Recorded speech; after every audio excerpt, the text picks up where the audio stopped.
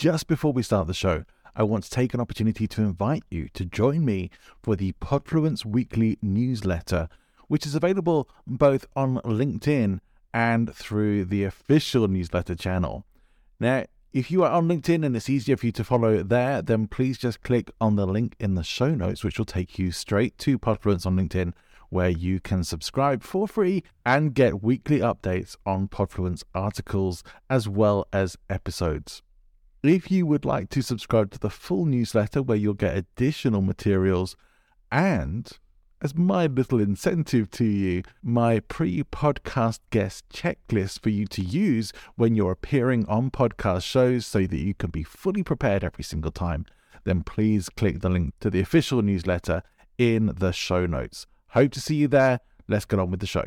Welcome to the show. My name is Johnny Ball. This is Speaking Influence, the show where we talk about the tools of influence and persuasion, which have always been important in leadership. Whether you're a business owner or a public figure, the ability to not only be seen and heard, but to do so in a way that builds trust and relationships is more vital than ever.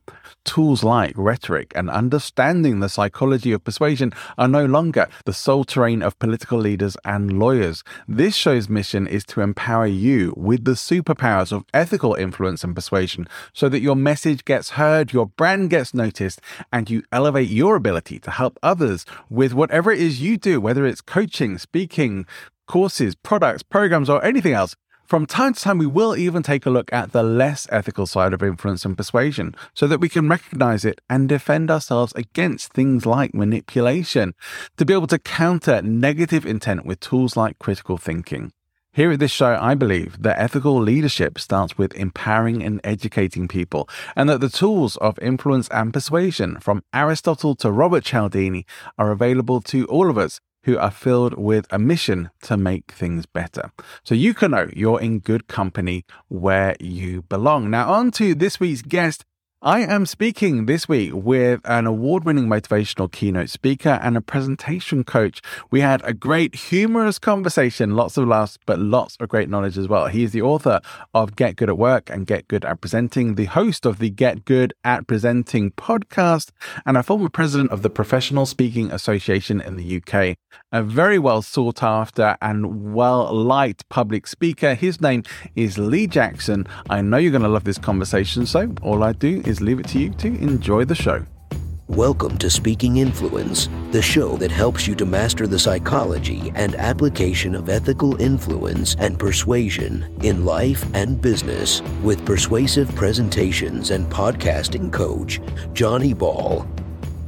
If you're a coach, speaker, or course creator and would like to have a simple online ecosystem for your business where you can create funnels, build an integrated website, sell and host courses and live programs, build your list with lead magnets, manage your sales, create communities, and so much more in a way that is affordable and fully supported, you'll love New Zenler. You can try everything out for free. And if you love it, you can register for monthly or discounted annual billing. It's more cost-effective than most other similar platforms. Don't pay for a multitude of services you have to then link up manually. Get an online solution that does everything you need in one place. Find the link in the show notes and try New Zenler as the all-in-one solution for your business today. I'd like to officially welcome to Speaking Influence, Lee Jackson. Lee, welcome to the show. Thank you much, Johnny. It's great to be here. Thanks for inviting me. That's really kind of you. It's very kind of you to show up. I've been looking forward to speaking to you. and I know that this is going to be an interesting conversation. And before we get to finding out more about why I've been looking forward so much to this and what it is we're going to be talking about, I'd like to know from you. I know that one of the things that perhaps people don't necessarily know upfront about you is that you like old school hip hop, but I'm wondering what the first record or album was that you ever bought, because we're from a time when that was how you first started your music collection.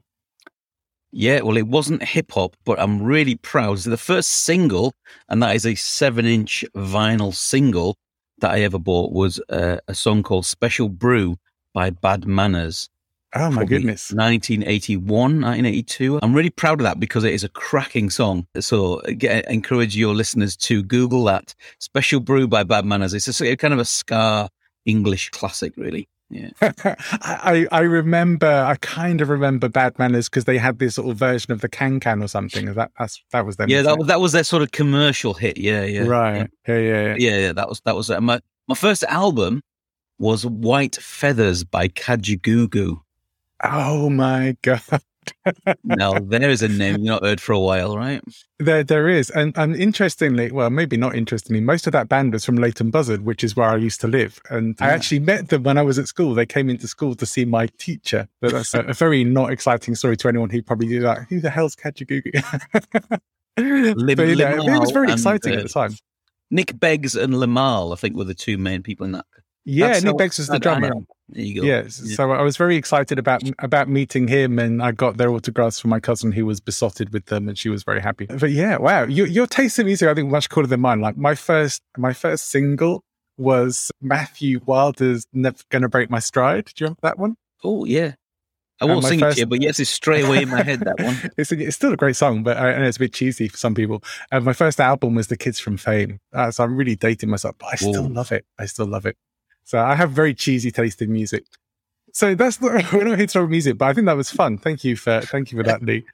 We're here to talk a bit more about influence and persuasion and public speaking with someone who is a very experienced speaker, someone who has been the head of the PSA, the Public Speaking Association in the UK, and also has written 12 books.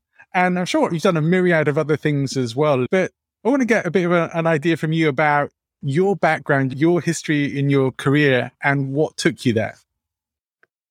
Oh my gosh, yeah. So it's the Professional Speaking Association, by the way, just so you know. Oh, thank you. So you said public, but it doesn't really matter. But yeah, so I guess I became a professional speaker about 14 years ago. I think 13, 14 years ago. Before that, I used to run a charity, and it was a charity that worked in schools. But my job was pretty much to do talks. So I used to do loads of assemblies. I used to do morning assemblies in schools. I used to do lunchtime clubs and lessons. So my job has always been, for the last, 27 years, has always been about communicating with audiences. So that's been a big part of what I do. And I guess that I joined the dots a few years ago and realized that everything I've been involved in, whether it was I was in a band that did pretty well for a little while back in the days. We did some big festivals and that kind of thing. So being in a band, writing books, doing youth work, doing work with teachers, everything suddenly came together one day. And I realized that everything that I did was some form of communication. I guess, or you might say, Johnny, that it's some form of influence, I guess. That's been my whole life. So I worked for this charity, and then that kind of job came to an end. And I literally sat at home and I thought, I wonder what I could do. And I had this weird thought, like, could I try and make a living doing what I think I do best? And turns out you can. So that's literally what I did. I thought, will someone pay me to do what I love to do? And I very naively, and then I Googled professional speaking, found the Professional Speaking Association in a local hotel. They had a meeting in a local hotel. I went to see them and thought, these people are mad, but I kind of like them. And so I learned loads. And yeah, that's the history, really. So I've been doing that now for, like I said, 13, 14 years. So. Fantastic. Now, one of the things that I think a lot of people are very interested in is especially getting started as a speaker. And I wonder if you feel that it's very similar now to how it was when you got started, and what perhaps are the core things that people maybe should be focusing on in order to get themselves on stages and if they're looking to gain more influence and get paid as speakers. Yeah, well, if I can be a little blunt without being rude, Johnny, if I'm able to be a little bit blunt, the first thing I would say is park the ego. If you want to be a speaker because you want to be on a stage, you won't last very long. Yeah. You basically have to solve a problem. And that's where I think a lot of people go wrong. So in the early days, I was dead excited to be on a stage and to do stuff and at the front of an assembly hall or whatever I was doing in those days. But actually, if it's all about you wanting to, as my friend long time ago said to me, if you think it's all fat fees and footlights, you'll be very much mistaken, because it really isn't. I've spent, it's 2 in the afternoon when we're recording this, I've spent most of the morning doing admin, chasing up clients, going, hello, do you still want to talk to me? Should we follow up on that thing? And I do a lot of that stuff. So it's not as, it's the park your ego so you solve a problem, but then realize also it's not as much speaking as you think it is. It's actually running a speaking business. And that is the crux of things. That if you run a speaking business, because speaking, training, coaching, they're all very similar in lots of different ways. That is different from this idea that you just have a one-page website and everybody suddenly books you as a speaker. It doesn't work like that. Right.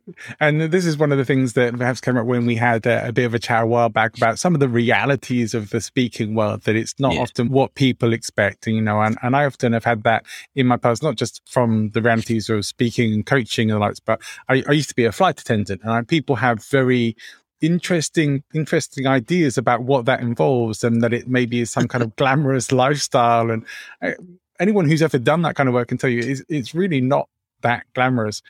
It does sometimes have its moments, but most people's concept of what that actually is very different. They just see one thing, they see what they see on the stage. And I guess that's the same with speakers, right? What they see in front of them, what people see on the plane is what they think cabin crew are. What they see on the stage when they're in the audience is what they think speakers are. Yeah, absolutely. And it is it's this idea that you have to shovel in order to get to some. If you're mining gold, you have to move a lot of rock. You wouldn't be able to pan for gold or dig for gold if you just suddenly turned up and you got a metal detector out and you went, oh, there's some gold. That's brilliant. No, people have to shovel for years to get to where they want to be, to find the gold. And so the gold and me in my element is me on a stage or me at the front of a training room. That's me in my element. Maybe on a stage more, actually. I do training, but I call myself a speaker who trains, not a trainer who speaks. It's a slight little difference. But I'm definitely in my element on a big stage with 200 or more people, even thousands. I've done 2,500 or even bigger stuff. So that's me in my element. But the fact is it's a lot of web development. It's a lot of social media. It's a lot of emails. It's a lot of phone calls. And it's a lot of trying to work out what information do you have? What niche and expertise do you have that solves somebody's problem? Yeah. How did you first decide then what problems you would like to be solving? And did you stick with what you first decided, or has there been an evolution there? Oh, it's definitely an evolution. In the early days, I was almost exclusively a school. I was in schools and I actually moved away. I really wanted to get away from schools. I thought, I've had enough now. Did that job for 14 years. Let's move away. But then actually schools kept ringing me saying, oh, you couldn't come and do this motivational talk. We've got a year group that's struggling. You couldn't come, Lee, and have a word with them, could you? And give them some tips to help them. And so I did a lot of schools work in the early days, and then I did some training and other bits and bobs. But over time, then I sort of did a lot of stuff on slides. I wrote a book called PowerPoint Surgery, became known as a guy who did slides, but that was a sort of an accident, Johnny. It wasn't like, I didn't want to be like the slide guy. So I got rid of that. And really now I ended up with a brand, which is Get Good. So I own the copyright for Get Good, and that is Get Good at Work, which is my motivational stuff, my being a keynote speaker at a staff away day or at a conference. And then I have Get Good at Presenting, which is me working as a presentation coach or trainer and work with lots of executives and do quite a lot of work in the public sector, actually, which is one of my little niches that I work quite well in environments like the public sector, which are not known. I need to be very careful what I say. They're not known for their creativity necessarily, Johnny. They're wonderful people, but there's a lot of red tape, there's a lot of stuff, rules and regulations. And so sometimes when they come to present in those environments, they need someone like me to find that creative spark to get involved in storytelling and stuff like that. So so Get Good has kind of been my thing. So there's Get Good at Presenting, which is the book as well. And then PowerPoint Surgery became Get Good at Slides. So there's a theme developing, do you know what I mean? And nice branding, yeah. Yeah, and that kind of helped. That kind of happened partly by accident, partly to do with the PSA, the Professional Speaking Association. I spoke to a few colleagues and I said, what's my brand? What should I call myself? What do you know me for? What do I specialize in? And I worked it out as that kind of Get Good, which is a nice thing for me because it's not only is it a bit of alliteration, but also it allows me, because I also do get good at school. I do some schools work at 10% now as my work. And I do get good at leadership as well. So I can develop the get good at. And but just to put that into context, Johnny, that took me 10 years to find that. Right. And to develop that. So do you think it's more important that people just get started, or should they have some kind of formulation before they do? Oh, well, everyone's situation is different, isn't it? So if someone is employed and they want to become a professional speaker, I would say remain employed and work your way into it. Yeah. That's what I'd say. Or work 4 days a week or something like that. Or, because I know quite a lot of speakers who took their holiday. They took their holiday to do speaking gigs, So, I was all in. I was both feet in, earned about £4.50 in my first year. I was both feet in, let's do this. Right. But I wouldn't want to be the person that tells someone to do that and they lose their home or their family. I would just take it easy. Is it for you? Dip your toe in the water, join the PSA, talk to other speakers, all of that kind of stuff. Because not all that glitters is gold. Not all advice that you see is real. And find your voice in all of that stuff, really, which is the key to influence, isn't it? That you need to find your own voice while learning new skills, find your own voice so that you can be yourself for the rest of your life. Yeah. And that perhaps is one of the bigger problems that new speakers face in terms of having that influence and credibility initially, because it can take time to build that up. Are there any things that you think might help in terms of establishing somebody's credibility at an early stage? Yeah. So in an early stage of being a speaker, there's a chicken and egg problem. And the chicken and egg problem is I need testimonials. I need social proof that I'm good at what I do, but I can't get social proof unless I've done speaking gigs and training gigs. So there's as chicken and eggs, which bit do you do first? Well, this is why I would say doing the part-time thing kind of works, because you can get some testimonials. So you have to really, in my business, you have to collect all the time. So I collect. So if someone says something nice to me on social media, I collect it and I save it. Not only for my own well-being, when I'm having a bad day, I can look back and go, oh, do you remember that gig I did a few years ago? And they said all those nice things. That's always helpful for your kind of low-level mental health. It's good to be reminded that you're good at your job. But also, you need to build up that social proof. So you start to build a website and LinkedIn and stuff where you start to get testimonials. So I got testimonials in the early days of people who knew me, but maybe didn't book me as a speaker, but they'd see me in my other role so they could vouch that I was good at my job, but they hadn't booked me physically yet for the new job. But it was a transferable skill because I was still a speaker in my other job. Do you know what I mean? Yeah. So collect video testimonials, which are like gold dust, and collect written and LinkedIn testimonials or recommendations. And that will start to build your business. You'd be amazed at how many people will give you a recommendation. So don't be afraid to do that. But yeah. Gosh, it's complicated, but it is doable. It is doable. It is harder perhaps at those earlier stages, you say. It's like that there's, especially if anyone's starting from haven't been a speaker before or haven't really got the contacts or network to do that, it can feel like you're starting with nothing, and that's okay.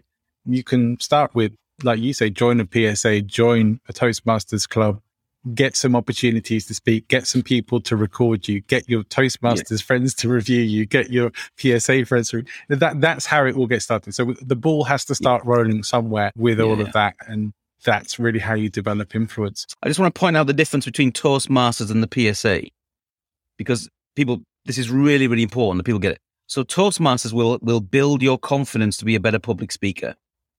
The PSA helps you to build a business out of speaking. So I have a lot of friends who are in Toastmasters and transferred or moved over or did both and now are in the PSA. But Toastmasters, it will never, ever teach you to be a professional speaker.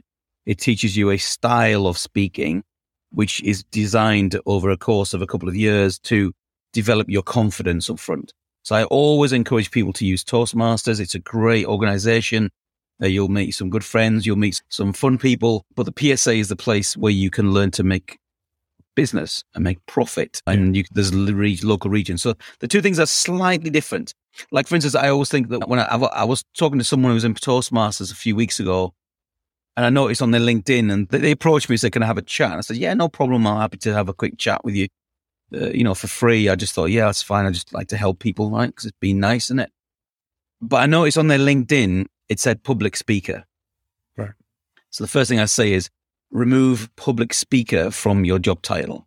You're not a public speaker. You're a professional speaker. A public speaker does it for free at the Women's Institute.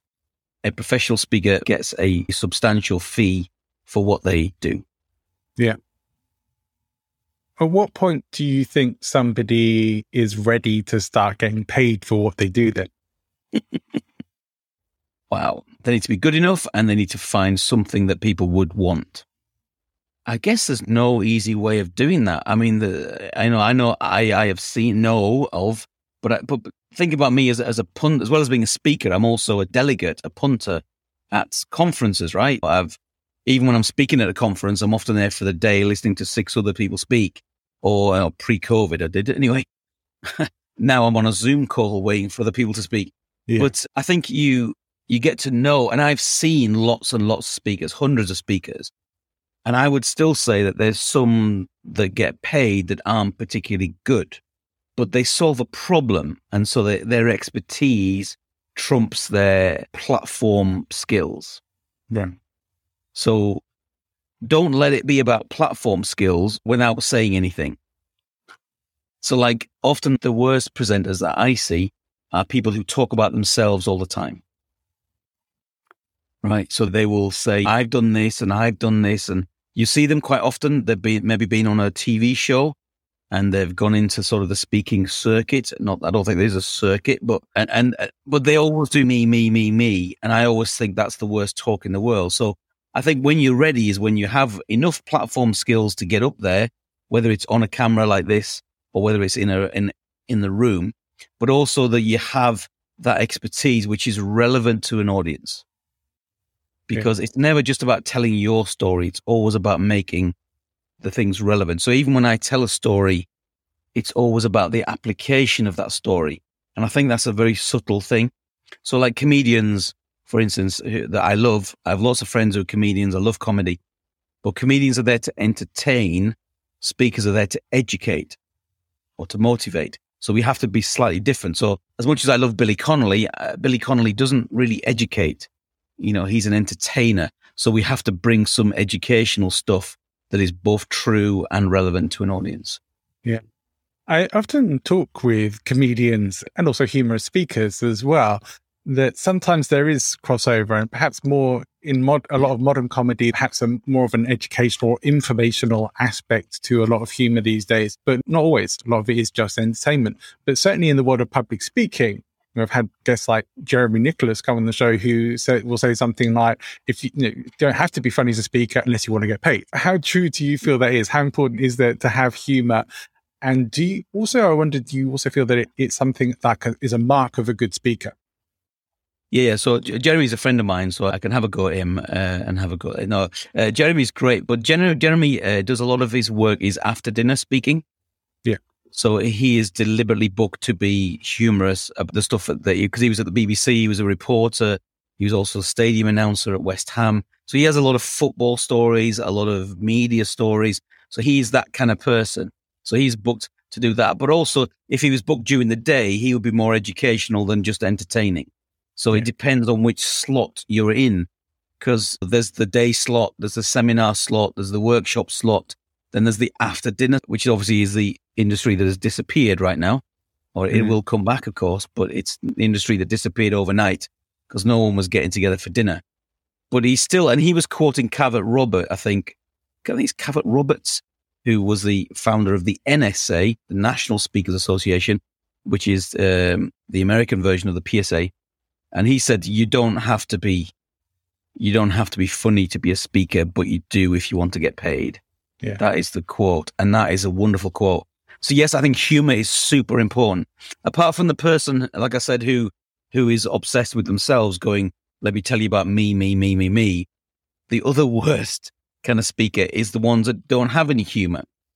Right. Because I think one of the best things you can have is a bit of humor so that you prove to an audience you don't take yourself too seriously and you are able to laugh at you. Super serious speakers, they switch me off pretty quick. I'm like, oh gosh. Because who wants someone who can take themselves too seriously? That's not good for anybody, is it? Indeed, indeed. Well, one thing I get a lot of different answers to, and if I think about, I've done over 100 episodes of this show now, and I've been having a bit of a reflection about the journey so far. And so I noticed that I get a lot of different answers when I ask things like, what makes somebody a good speaker? What makes somebody memorable on the stage? What are your feelings on that? Wow, gosh, these are amazing questions, Johnny. Wow. So it depends on who the audience is and what you, because like, for instance, I love basketball. If an NBA player was doing a talk, I'd be more interested maybe than you would, Johnny, if you're not really into basketball. Do you see what I mean? So part of it is your engagement with that person, you know, and that's part of it. But I think that someone has to, I think that the BBC gets it well. The BBC has a plaque on their old broadcasting house. And the BBC, it says the BBC something like, the BBC exists to inform, to educate, and to entertain. So there's those three tenets. I think that's the three. And I quite like that mix of things. So yes, you do have to inform people, you know. One of my little side hobbies in over the lockdown period has been investigating conspiracy theories and why people have become anti-vaxxers.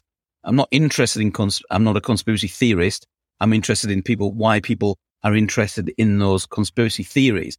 So I've done some research. So for something like that, I would have to inform people that what you believe is wrong and here are the reasons why. So that's an informing thing.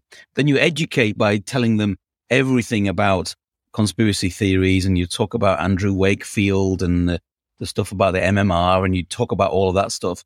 But then I would entertain them with some of the funny people that I've met along the way. Like the person who I met recently somewhere, and they said, "Oh, great to see you, Lee." And they leaned over and they looked around like this, and they went, "Have you noticed, Lee? Have you noticed?" I said, "Notice what?" He says, "The aliens are definitely here." And they leaned in and looked. Honestly, they really did lean in and go, "They're definitely here. It feels different. Do you not think?"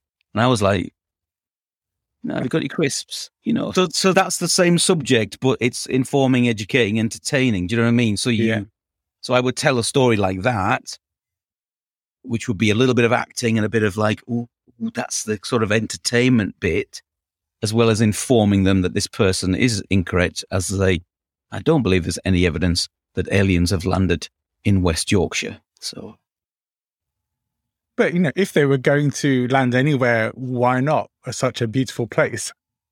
Well, as they say, it is God's own county, and so I think why not? If they're going to come anywhere, there's plenty of green space around. They can land anywhere they want. They'd struggle in London to land, I would think. Yeah. They might well do. They might have to borrow Branson's helipad or something like that. But at least in Yorkshire, they've got plenty of green space to make their pretty patterns on the fields and stuff like that. Yeah, so, which is always good. Yeah, that's right. That was always a sign, I think, when I was a bit younger. That was always a sign that there was no news in the summer, was when they started reporting on crop circles, wasn't it? That was... don't hear so much. Yeah, don't hear so much about it these days. Thankfully, Parliament's not sitting. Something else is not happening, and do it. But So but here's the crop circle. So the other thing I'd go back to how does someone become a good speaker? How do you know that they're a good speaker? One of the things that I teach people when I'm teaching them how to present is that every talk is a little chunk of information. So if you imagine, I've got like some cards here. Imagine every talk, these little kind of Post-it cards. Imagine that you have a little chunk of information. So every talk really is made up of 3 to 5 minute chunks. And I think a good speaker would use the informing, education, entertainment thing. And each chunk will be slightly different. So there'll be a bit of data, there'll be a bit of story, there'll be a bit of reflection, maybe ask the audience a question. So every one of these little chunks will be slightly different.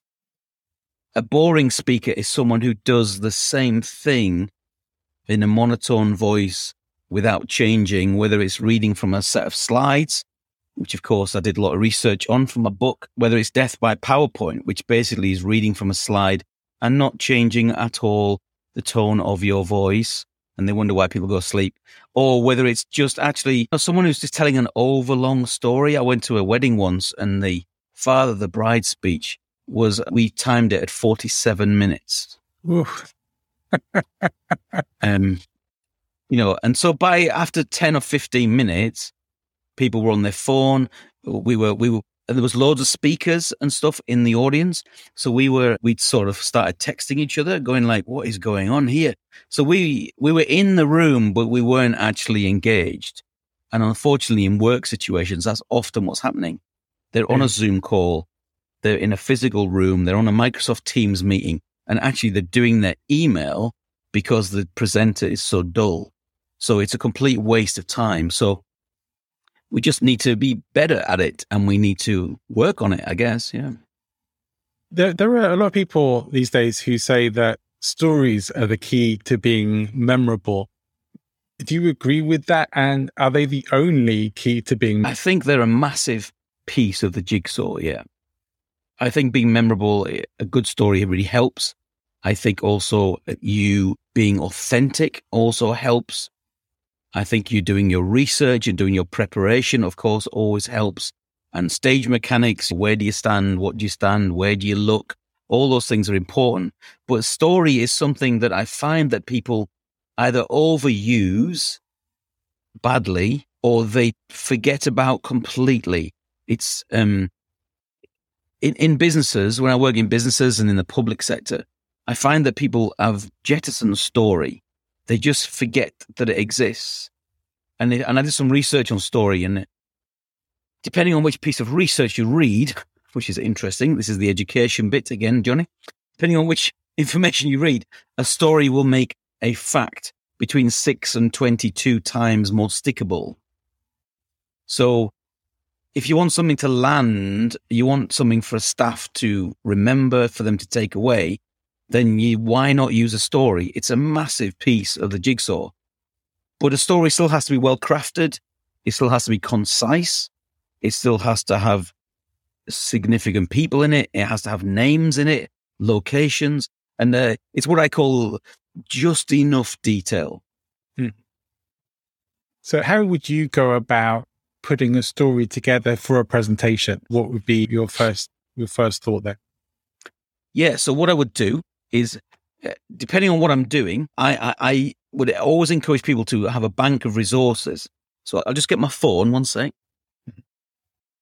So either a physical bank of resources, which I have in my filing cabinet. Yes, I still have a filing cabinet, Johnny. It's old school. I do too. That's good. That's good. I have several notes. So there's loads of different ways to keep notes. So when something interesting happens or something is relevant to your work or business, then just write those things down. So I've got lots of things here. One of them is called New Talk Ideas. I've got another one that's just called, it's an iPhone note. You'll see it. Look, you'll see how much is in that. Yeah. And it's just called Remember This.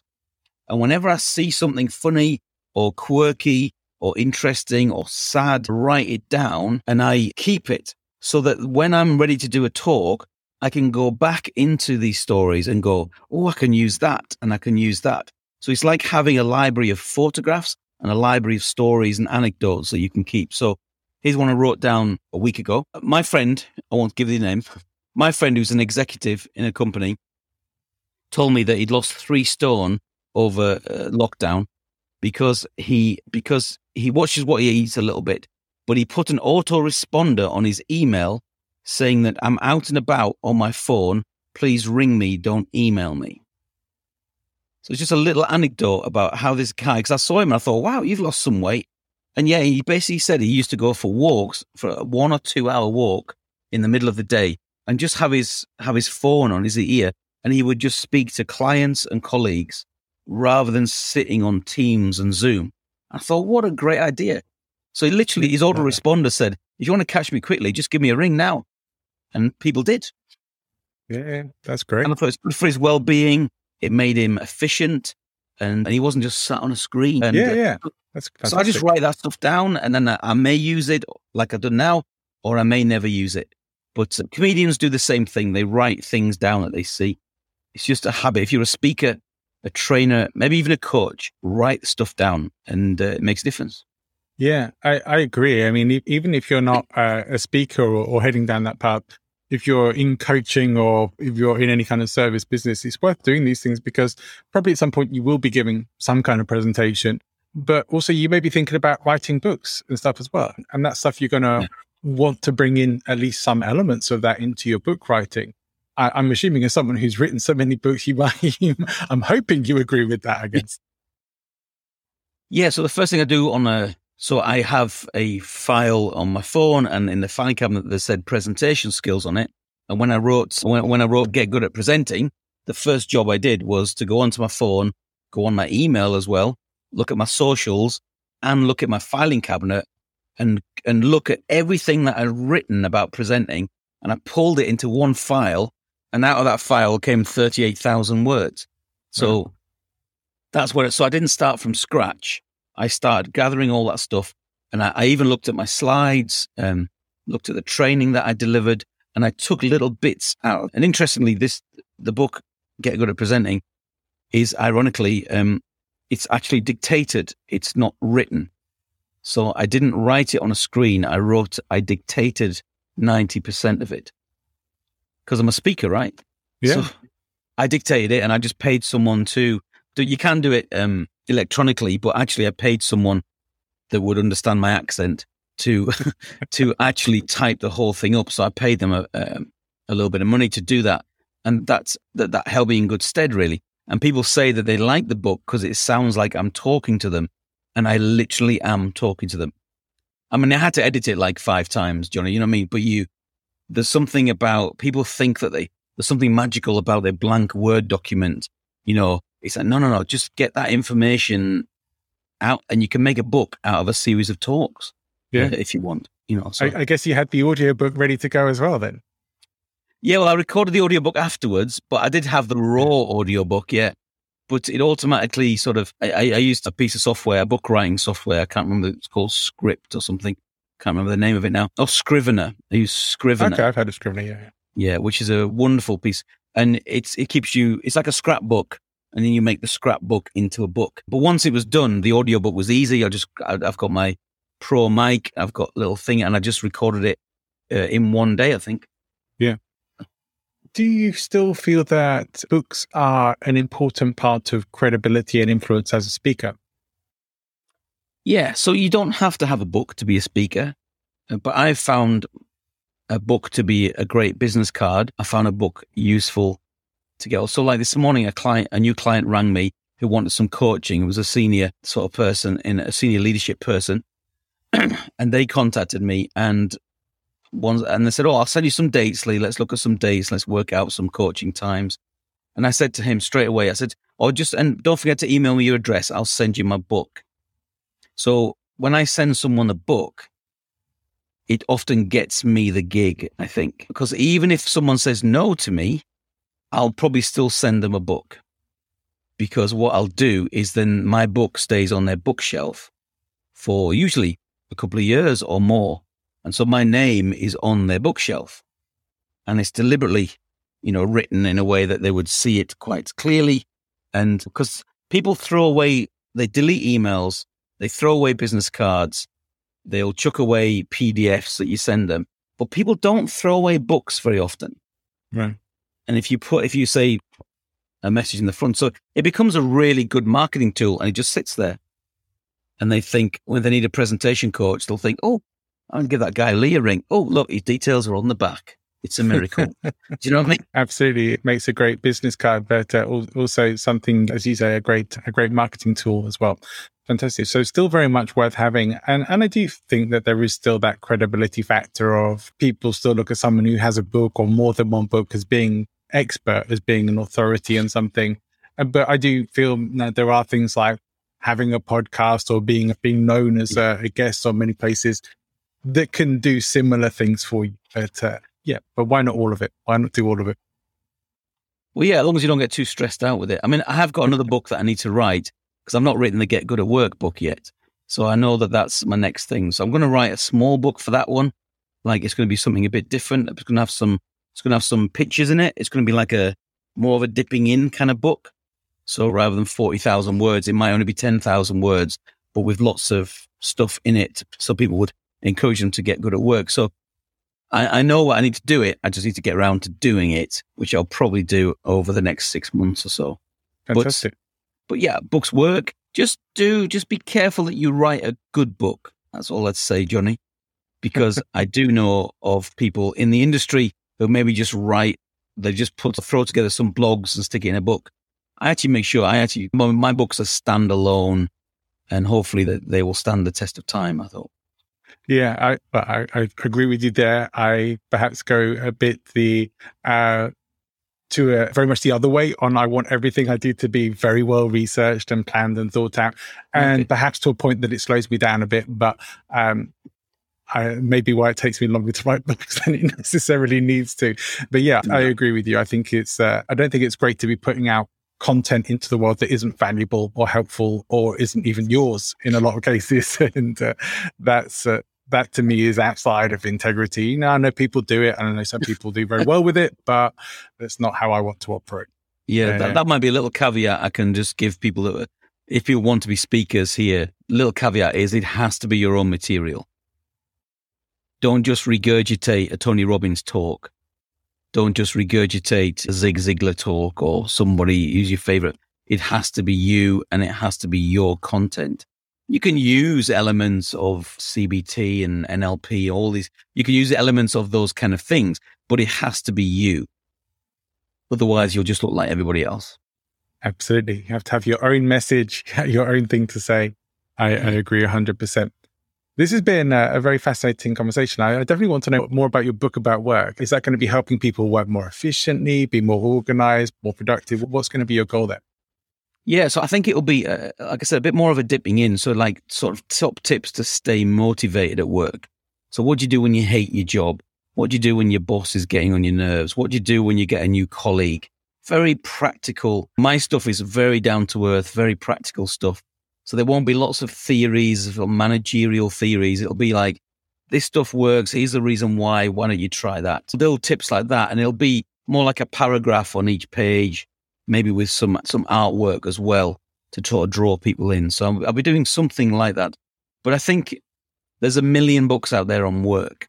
So what I quite enjoy is something that's a little bit easier to read, a bit easy to dip in out of. Because people, I don't think, because books also can be an egotistical thing, Johnny. And I think, and I have some friends who are big readers, but I don't know a lot of people that have got time to read 60,000 words on a regular basis. You know what I mean? So, yeah. I'm very much an audiobook kind of guy. I love audiobooks. I probably get through 2 or 3 a week and podcasts on top of that. Wow. So I clearly like the audio format. I guess that's why I do podcasting as well. But yeah, I know that I'm going to be definitely, when my book's ready, is going to be going out as an audiobook as well, and very quickly. But that's a nice, easy way. But I think that also hopefully helps keep me from making things too technical in what I talk about, because certainly when I hear myself saying this, I know whether it's too jargonistic or too technical and whether it needs to be simplified a bit. It's a good strategy. So that your idea about talking the whole thing out, I really like it. I'm going to take that away from our conversation today and implement that in my book writing. So thank you. Before we start to wrap things up in our conversation, which has been a real joy, and I knew it would be, people can come and find out about your books, and that's great. But I always like to ask my guests, what book recommendations besides your own that you might give to people? What are the books that perhaps have made an impact on you that may or may not be around speaking or influence, but what are the books that you would generally recommend? What in context of just anything, or you mean work related, or books that have made an impact on you? Or but say, if there's a book that everybody should read, or every speaker should read, what should it be? Okay. Oh wow, there's so many. I should have written a big list. I forgot to do that, Johnny. Forgive me if I was meant to do that. Let me tell you about a recent book that I read, which is an audio book. I always find that you say you've read a book when you listen to it on audio. I probably need to just say I read it. But I do, but yeah, because I mean, you read books, yeah. I saw a really great book that came out only last month, I think, called Outraged by Ashley Dottie Charles. Outraged. And it's a wonderful, funny and straight to the point. And it's talking about social media and how people are outraged and why they're outraged and why we shouldn't exacerbate that stuff. So it's a little bit like mental health. It's about social media management. It's about science. Because really, I love watching society. Do you know what I mean? Yeah. I'm a people watcher. So I've always been really interested in why is there so many angry people on Twitter? You know, what is going on? Because I'm always interested in the psychology, the motivations. That's my job. And so I found that a really helpful book. It's not something that I would normally have read particularly. It was just a great book. So Outraged by Ashley Dottie Charles is one I would definitely go for. I was just having a look. I was having a quick skim through. Oh man, there's so many books. I know it's hard to choose. Sometimes you just really have to go to recent ones that you've enjoyed and the stuff that's in your memory still. Yeah. So I watched lots of other things regarding presentation skills. I'm looking at my bookshelf now. There is a few classic books there that really work well. Slideology is great by Nancy Duarte. Slideology is great. Unspeak by Stevens Poole and. Some of the Saatchi stuff, so Brutally Simplicity of Thought, I quite enjoy that. And what was there's even a fun one called by Bob Monkhouse. Remember the comedian Bob Monkhouse? I remember Bob Monkhouse, yes. I think it was called The Speaker's Handbook, and that's got some great tips in it as well. It's a really old book, probably from the 60s or 70s, but that has some great tips in it as well. So I would really look at that. I think the Steve Martin book is a good book as well to read. So reading about comedians always helps. But yeah, I mean, I could tell you 1,000 books would be relevant, right? I think you've given us some great resources there that we can go and check out. So I appreciate that very much. If there's one thing that you hope is memorable for people about this, that they take away, put into action, remember it, apply it in the lives from what they've heard today, what would you hope that thing would be? Find your niche. Find your story. Be authentic. That's great. Lee Jackson, thank you so much for coming and being a guest on Speaking Influence. It's been a real pleasure speaking to you. I've learned a lot, and I know I've asked some really deep and probing questions today, and you've given us some fantastic answers. I really appreciate that and the time you've given to us. Thank you so much. Thanks, Johnny. Nice to be here. Well, thanks for tuning in. I hope you've enjoyed the show. If you did, make sure you're subscribed for future episodes. What can I tell you about the year ahead? Well, 2022 is already shaping up to be a great year where I already have a full roster of amazing guests booked in up until May next year. So there is going to be no shortage of conversations. I'm sure we'll be booking up the rest of the year very soon. Some incredible people have said yes to coming on the show, and I'm looking forward to bringing those conversations to you as well. We'll also be introducing you to our sponsors, Brandface, very soon. You'll find that they'll be sponsoring our episodes. They'll be sponsoring the show from January onwards, and we will be introducing you to the amazing people behind Brandface as well, and telling you more about their incredible work. You can still support the show financially too. If you would like to do that, visit the Supercast page in the show notes below.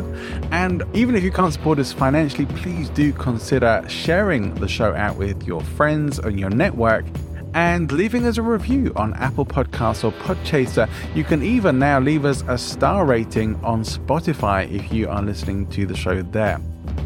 For those of you who are listening in the closing days of 2021, have an amazing rest of your year, and wishing you a fantastic year ahead. Let's make the next year the best ever. Go and make great things happen.